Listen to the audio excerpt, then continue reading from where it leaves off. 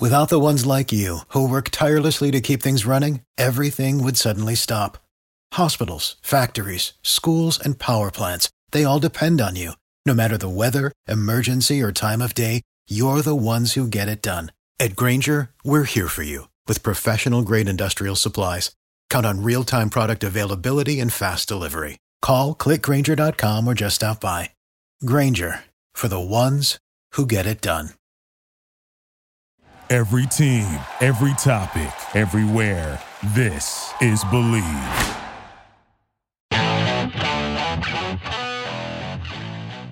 This is Jeff Fedotin with Believe in Chiefs on the Believe Podcast Network, Kansas City's #1 sports podcast network.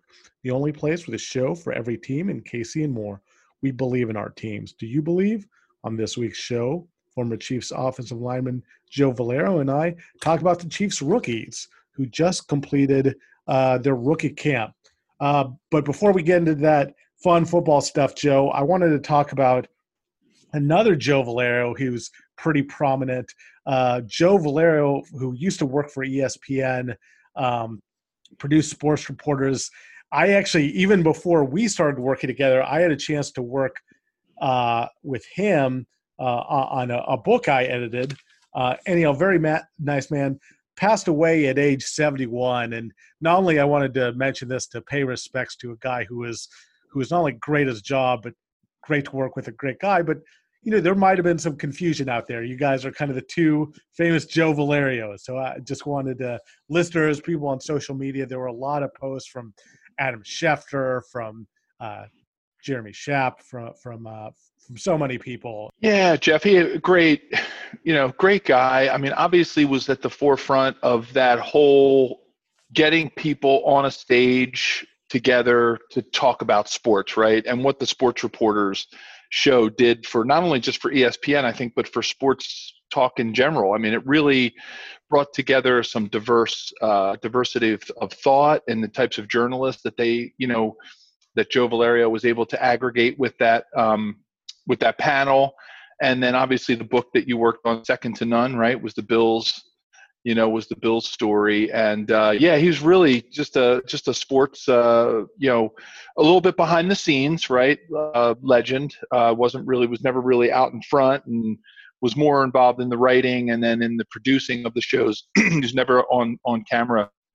But yeah, a lot of really great tributes and shout outs and everything to his career and to him as a person, due to his untimely death. So that was kind of a really sad thing for the sports world, because he really did have an impact in the way we talk about sports. That Second to None book was great too, and it's funny because you think of him as behind the camera and not necessarily being the one out there doing the reporting, the writing, but it was a really good book full of cool tidbits. He was a huge Buffalo Bills fan and had all kinds of great tidbits of how those Bills teams that went to all the Super Bowls in the 90s, how close they were, and they always hung out. They always hung out at Jim Kelly's house and got beer and wings, and they would go like all kinds of, since it's Buffalo and the winters were rough, they would go all kinds of like winter activities they'd do together on snowmobiling and things like that. And it's funny, when I was assigned that book, I was like, oh, Joe Valerio, I remember him. I grew up watching him and watching the Chiefs, so it's kind of a little bit of mistaken identity when I first got assigned that project. Yeah, definitely, Jeff. People used to ask me that sometimes. They'd be like, man, you knew the Bills so well from playing them during your career. You wrote a book about them. I'm like, no, it's different Joe Valerio. You gotta do your research a little bit. But it did, when I did see all the stuff on social media and heard of his passing, it did make me think about a conversation that I had with Steve Bono when Steve was in Kansas City and we were there together. And I actually had never met another Joe Valerio in my life up until that point. So Steve introduced me to him, I think it was 1995. And it was his one of his high school football coaches' name was Joe Valerio. And there's in Norristown, Pennsylvania, which is about, 20 minutes north of Philadelphia and about 40 minutes north of where I live now. So not really far at all. That's where Steve Bono's from, right? And so there was this Valerio produce company that a lot of times we would see their trucks on the road out here in the Philadelphia area, and we'd see these Valerio beautiful colored trucks. They were fruit, like just real colorful fruit on the sides. They were really pretty. And people would say, "Oh, is that your fruit company?" I'd be like, no relation. I mean, maybe some all the way back to Naples or something, in Italy. Maybe there was that's where the Valerio name originated from. But, we may have had some relations, but no close connections here in the Philadelphia area. And I'll never forget, we're in the locker room one day and Steve comes up and goes, "Hey, Joe, he called me Joe Valerio, and he never called me Joe Valerio. He would just call me Joe, right? He goes, "Hey, Joe Valerio." I was like, "What's up with this?" And so he says, "I want you to meet Joe Valerio." He says, "Joe Valerio, meet Joe Valerio." So he introduced me to one of his football coaches he had growing up, which was really cool. And we kind of hit it off. So, and he was kind of part of that whole Norristown, Pennsylvania, Valerio produce family. Another Paisan. Rest in peace, Joe. Now a word from our sponsor. Bet Online, the fastest and easiest way to bet on all your sports action. Bet Online has you covered for all the news, scores, and odds. It's the best way to place your bets, and it's free to sign up and a great time to bet on things with the NBA playoffs about to tip off. Head to the website betonline.ag or use your mobile device to sign up today and receive your 50% welcome bonus on your first deposit. Bet Online, your online sportsbook experts. Joe, moving on to the Chiefs, who just concluded the rookie camp. And, this is interesting for several reasons. One, last year, prior to training camp, there wasn't any on-field work. So it's exciting that they got a lot of people in to actually do that, opposed to last year. And it's also interesting, since it was a small rookie class, we didn't have a first-round pick. There were only 29 players there. You had some tryout guys. You had some guys like Lucas Niang, who was drafted the previous year but opted out. So anyhow, Joe, tell us what kind of rookie camp is like. What was it like for you when you debuted with the Chiefs? Well, what I'll bet on, using our Bet Online sponsor terminology, is that it's probably a lot different today with the collective bargaining agreement than it was when I was a rookie in 1991. A lot less hitting, I bet. A lot less hitting. A lot. We used to joke all the time. Marty time equaled Lombardi time, and so we really worked it. And I think what's probably most different now is that they actually do give the rookies time to be rookies and come in together. My first experience, with the Chiefs, right? So we got drafted on, draft night, right? Whatever day of the week that was back in 1991. And then by that next weekend, okay, so we got the weekend of the draft, and then the next weekend they had flown us out for what was then the first mini camp. So we were basically thrown right into the fire. So I'm 1 week out of Penn, right? And I always joke I was blocking Biff McNutty from Harvard, and then I'm doing one-on-ones in a mini camp environment against Derek Thomas. What the heck? I'm like, what the heck just happened, right?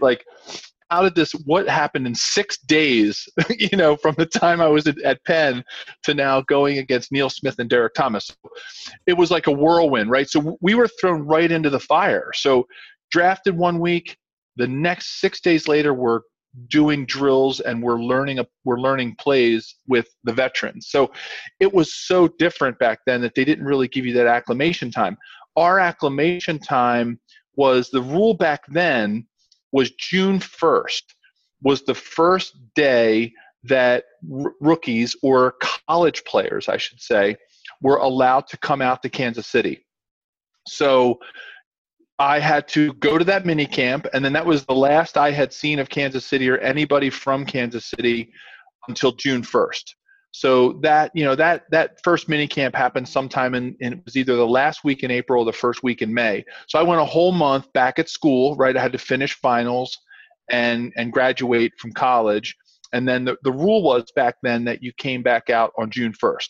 And that's when we came out for what they called off-season workouts, right? Or OTAs, or, they have a little bit of names for them. So it was really it was classroom in the morning, lifting, running, getting in condition, spending a little extra time as rookies to learn the playbook, but nothing as formal as having a rookie camp, which is, I think, awesome. Like, I think it's so cool. It harkens back for me to my days at Penn when my freshman year, we weren't allowed to play varsity. The Ivy League had a rule where the freshmen that came in, the first years that came into school, did not participate with the varsity. You played your own schedule and had your own team, which was a really good way to come in. So I kind of liken what the NFL does now with all this rookie stuff, with the rookie symposiums and the rookie camps and the rookie workouts. It kind of makes me think back to my first year in college where I didn't participate in varsity at our own, first year team or freshman team. So it was, I just think they're in a much better position. And then what we did is we worked out. We had another mini camp in late June, and then you broke around the 1st of July, and then you showed up for training camp, which was 6 straight weeks in River Falls, Wisconsin. So rookies, I think today have it a lot better as far as making the leap into the NFL game. They give you a little bit more of a runway for sure. And Joe, what's interesting, like I said, how they only had 29 people there, only 4 offensive linemen. So there weren't enough people really to do 11-on-11 work. They did some 7-on-7 stuff. Well, so what could you kind of get out of that as a player? I mean, are you just doing one-on-one drills? What can maybe you can speak to the linemen, especially because that was such an important, with Niang coming back and Trey Smith drafted, and of course Creed Humphrey drafted. Those were maybe one of the focal points of this of the prominent rookies who were there. Yeah, I mean, obviously you're not going to like throw the pads on and just beat the heck out of each other, right? I mean, that early on, everybody's just trying to feel their way. You want everybody go into training camp healthy. So, I could imagine that right now they're spending so much time with the playbook, right? And learning the plays, techniques that you don't even need to really be wearing pads for, right? I mean, every line coach, I'm sure Coach Heck is going to have, for those offensive linemen in particular, he's going to have techniques he's going to need them to learn. And he's going to want to spend time, looking at their feet and their hand placement and the way they carry their bodies so that he can fit and mold them into the type of blocking schemes that they may that they're going to have in Kansas City that they may or may not have had, when they were in college. It's really a time for them to throw everything that they learned away and really allow the coaches to mold them, right? And to mold them into becoming the player and the physical sort of attributes they need to bring to the NFL game. So it's a really, it's all going to be about sort of that 75% mental and 25%, pure physical technique stuff, rather than, all of these guys played major college football. They know how to play football. Now it's about getting them embedded into the Chiefs culture, embedded into the playbook, and sort of seeing what attributes they'll need to work on over the course of the summer so they get ready for training camp and into those preseason games. Sounds like a lot of it is then technique and plays. Now, with 4 offensive linemen, how do they do that? Do you think they have a coach fill in for that 5th offensive lineman, or can you just run plays with just fewer linemen like that? How does that work, Joe? Yeah, if they're gonna put some pads on and go through some plays, they'll skip having a left tackle or having a right tackle, or they'll bop people around, or maybe they'll get somebody, from defense to stand in, or, kind of be a placeholder for them, and they'll run maybe one direction or the other, and, they'll run all their plays to the right, and then maybe they'll switch one of the rookies over and put them on the left at left tackle, and, kind of let them run, learn a little bit of a different position just so they can get a feel for it. I'm sure having 4 linemen, they probably spend a lot of time in 7-on-7 drills. Some of the old school coaches will call it skeleton drill or skelly, where it's just 7-on-7, where you're really just focused on the passing game. And that's really, that's where a lot of the learning is going to take place. It's going to take place in the passing game. So you can do a lot in the passing game with 4 linemen if you just tell if you don't have a right tackle in there, you just tell the left defensive end, don't sack the quarterback. Just kind of like go to your spot and stand there, and kind of so that they can do some team drills. And so they probably, I would imagine they probably focused their passing game. 85% of what they did in this rookie camp was all about passes. And Joe, you are dead on. Coach Reed even said himself that 7-on-7 was like one of the main things they did and that was a focal point. Any of these rookies that you're particularly excited about or interested about, some tidbits there that you might be wanting to share? Yeah, I mean, I what I thought was really interesting was their numbers selection. The numbers. I know it's not completely football related, but hey, it's the off season, and we get to talk about these kind of things, right? Get to talk about some of the fun stuff. The only player that received their collegiate number was Cornell Powell, number 14, the 5th round selection out of Clemson. Everybody else was given a number that they're going to be unfamiliar with, based on the fact of what they wore in college. Maybe it wasn't available. Obviously, for Noah Gray, he wore 87 in college. I don't think they're giving him 87. I think that's to somebody else, unless Travis wanted to make a swap or something. Noah Gray right now does not have enough money to his name to get the rights, whatever it would take to swap money with Kelsey. So I think so 87 was going to be locked up pretty good. But that's something that sometimes college, sometimes in the NFL they want you to make a break from the number that you had in college. I actually, I had requested, give a little inside baseball here, well, inside football, right? We're not actually a baseball podcast, but give you a little inside baseball on my number selection. I was 75 all throughout college, and it was a number that I really would have loved to have had in Kansas City. And then I'll never forget, Alan Wright, who's the current equipment manager who was there. He was sort of Mike Davidson, who was the head equipment manager back then in the early 90s. He used to give he delegated that task to Alan as far as assigning numbers. And so I got there for that first, mini camp after the draft. And I said to Alan, can I wear number 75? Because it was listed as an available number. And he said, no. And I said, oh, okay, but it's available. How come I can't wear it? And he said, the Chiefs don't really want that number to be used this year because they had a sort of a contract dispute with Irv Eatman, who was number 75 up until that point, right? So I think they were just kind of like taking a break from the number 75.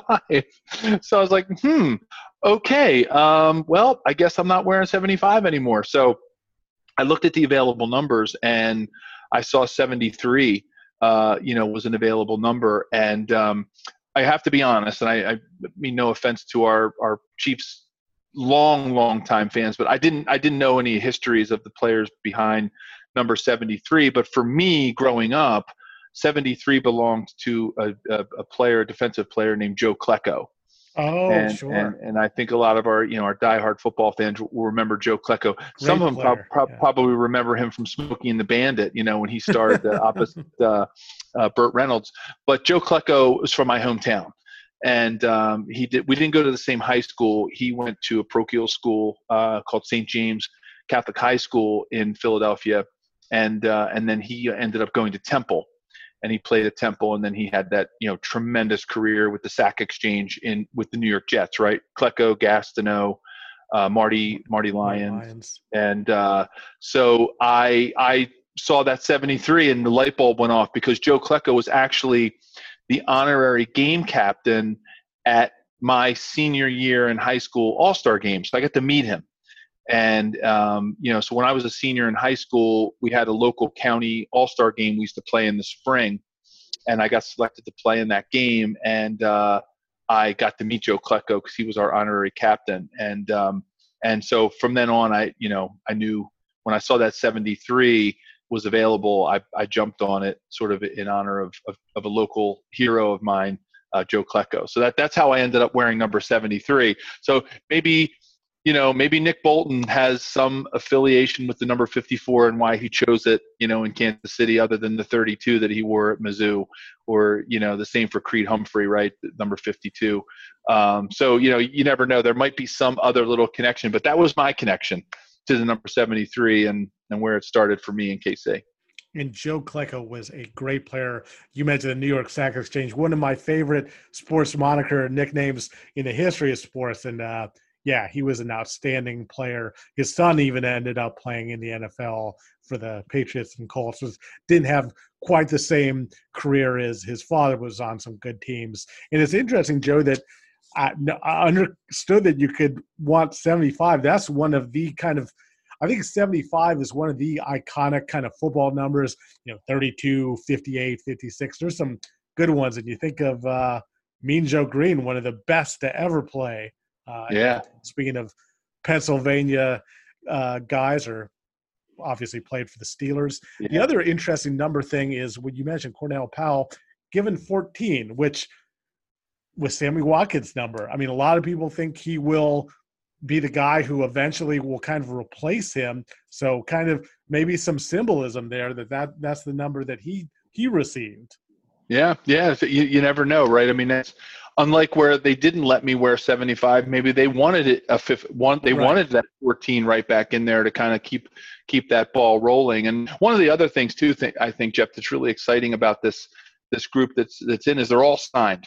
All the draft picks are signed. I think that was really smart of Brett B to get those players signed. We're not going to have any contract disputes with the draft picks, at least, right? You never know with any other free agents and things coming into the season, but into training camp, if they, make sure they get everything settled. But at least with the rookies that they drafted, there will be no contract disputes, and they're all signed, which I think is really cool. And that'll just take away from any noise.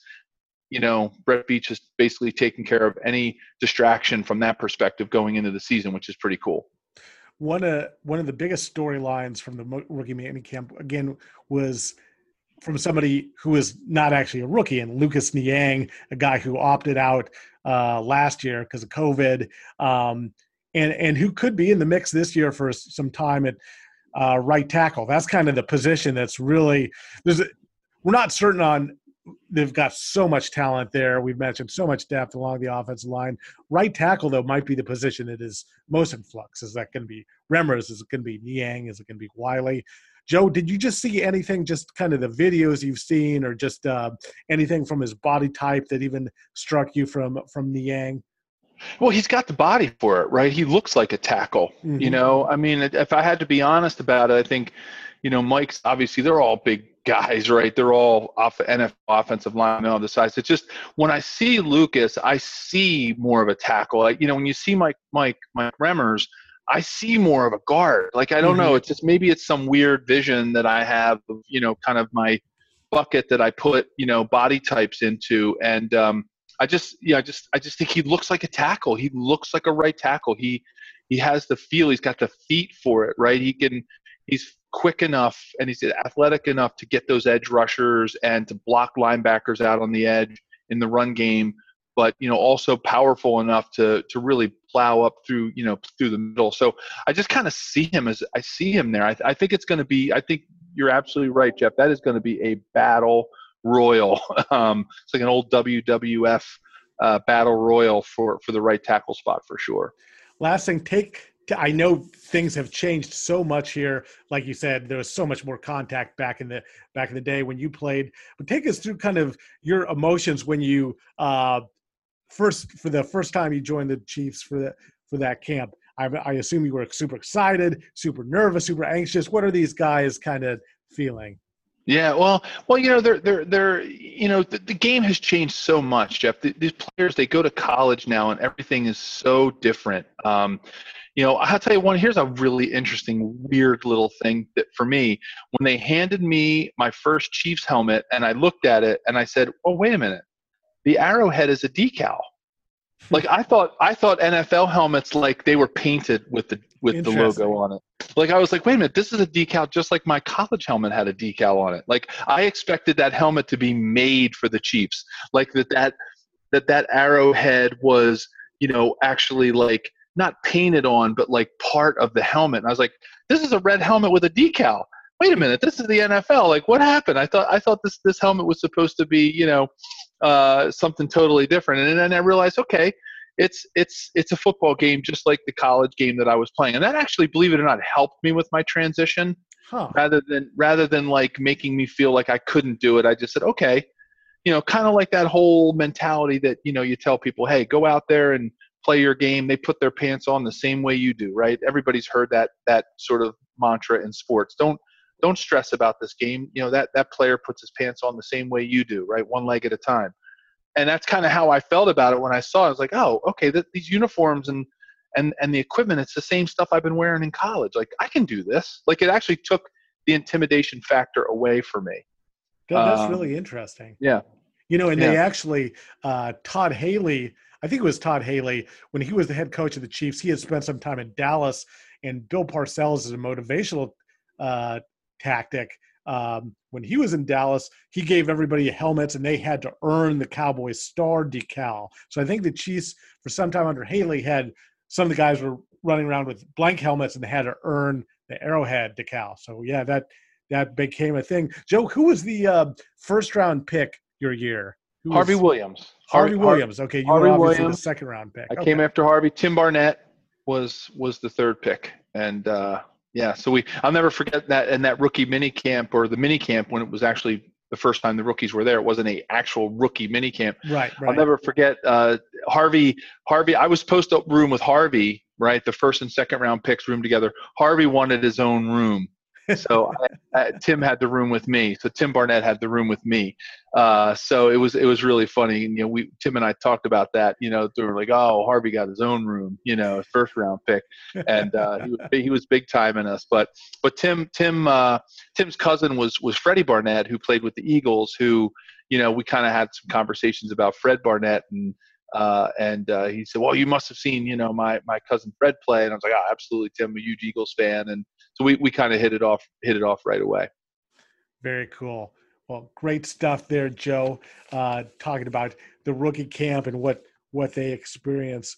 Well, if you enjoyed this show, which is presented by Bet Online, please subscribe and rate the show on iTunes. We're available on your favorite directories: iTunes, Spotify, Google Play, Stitcher, Luminary, and TuneIn. Thanks for listening, and we'll be back next week. Thank you for listening to Believe. You can show support to your host by subscribing to the show and giving us a 5-star rating on your preferred platform. Check us out at Believe.com and search for BLEAV on YouTube.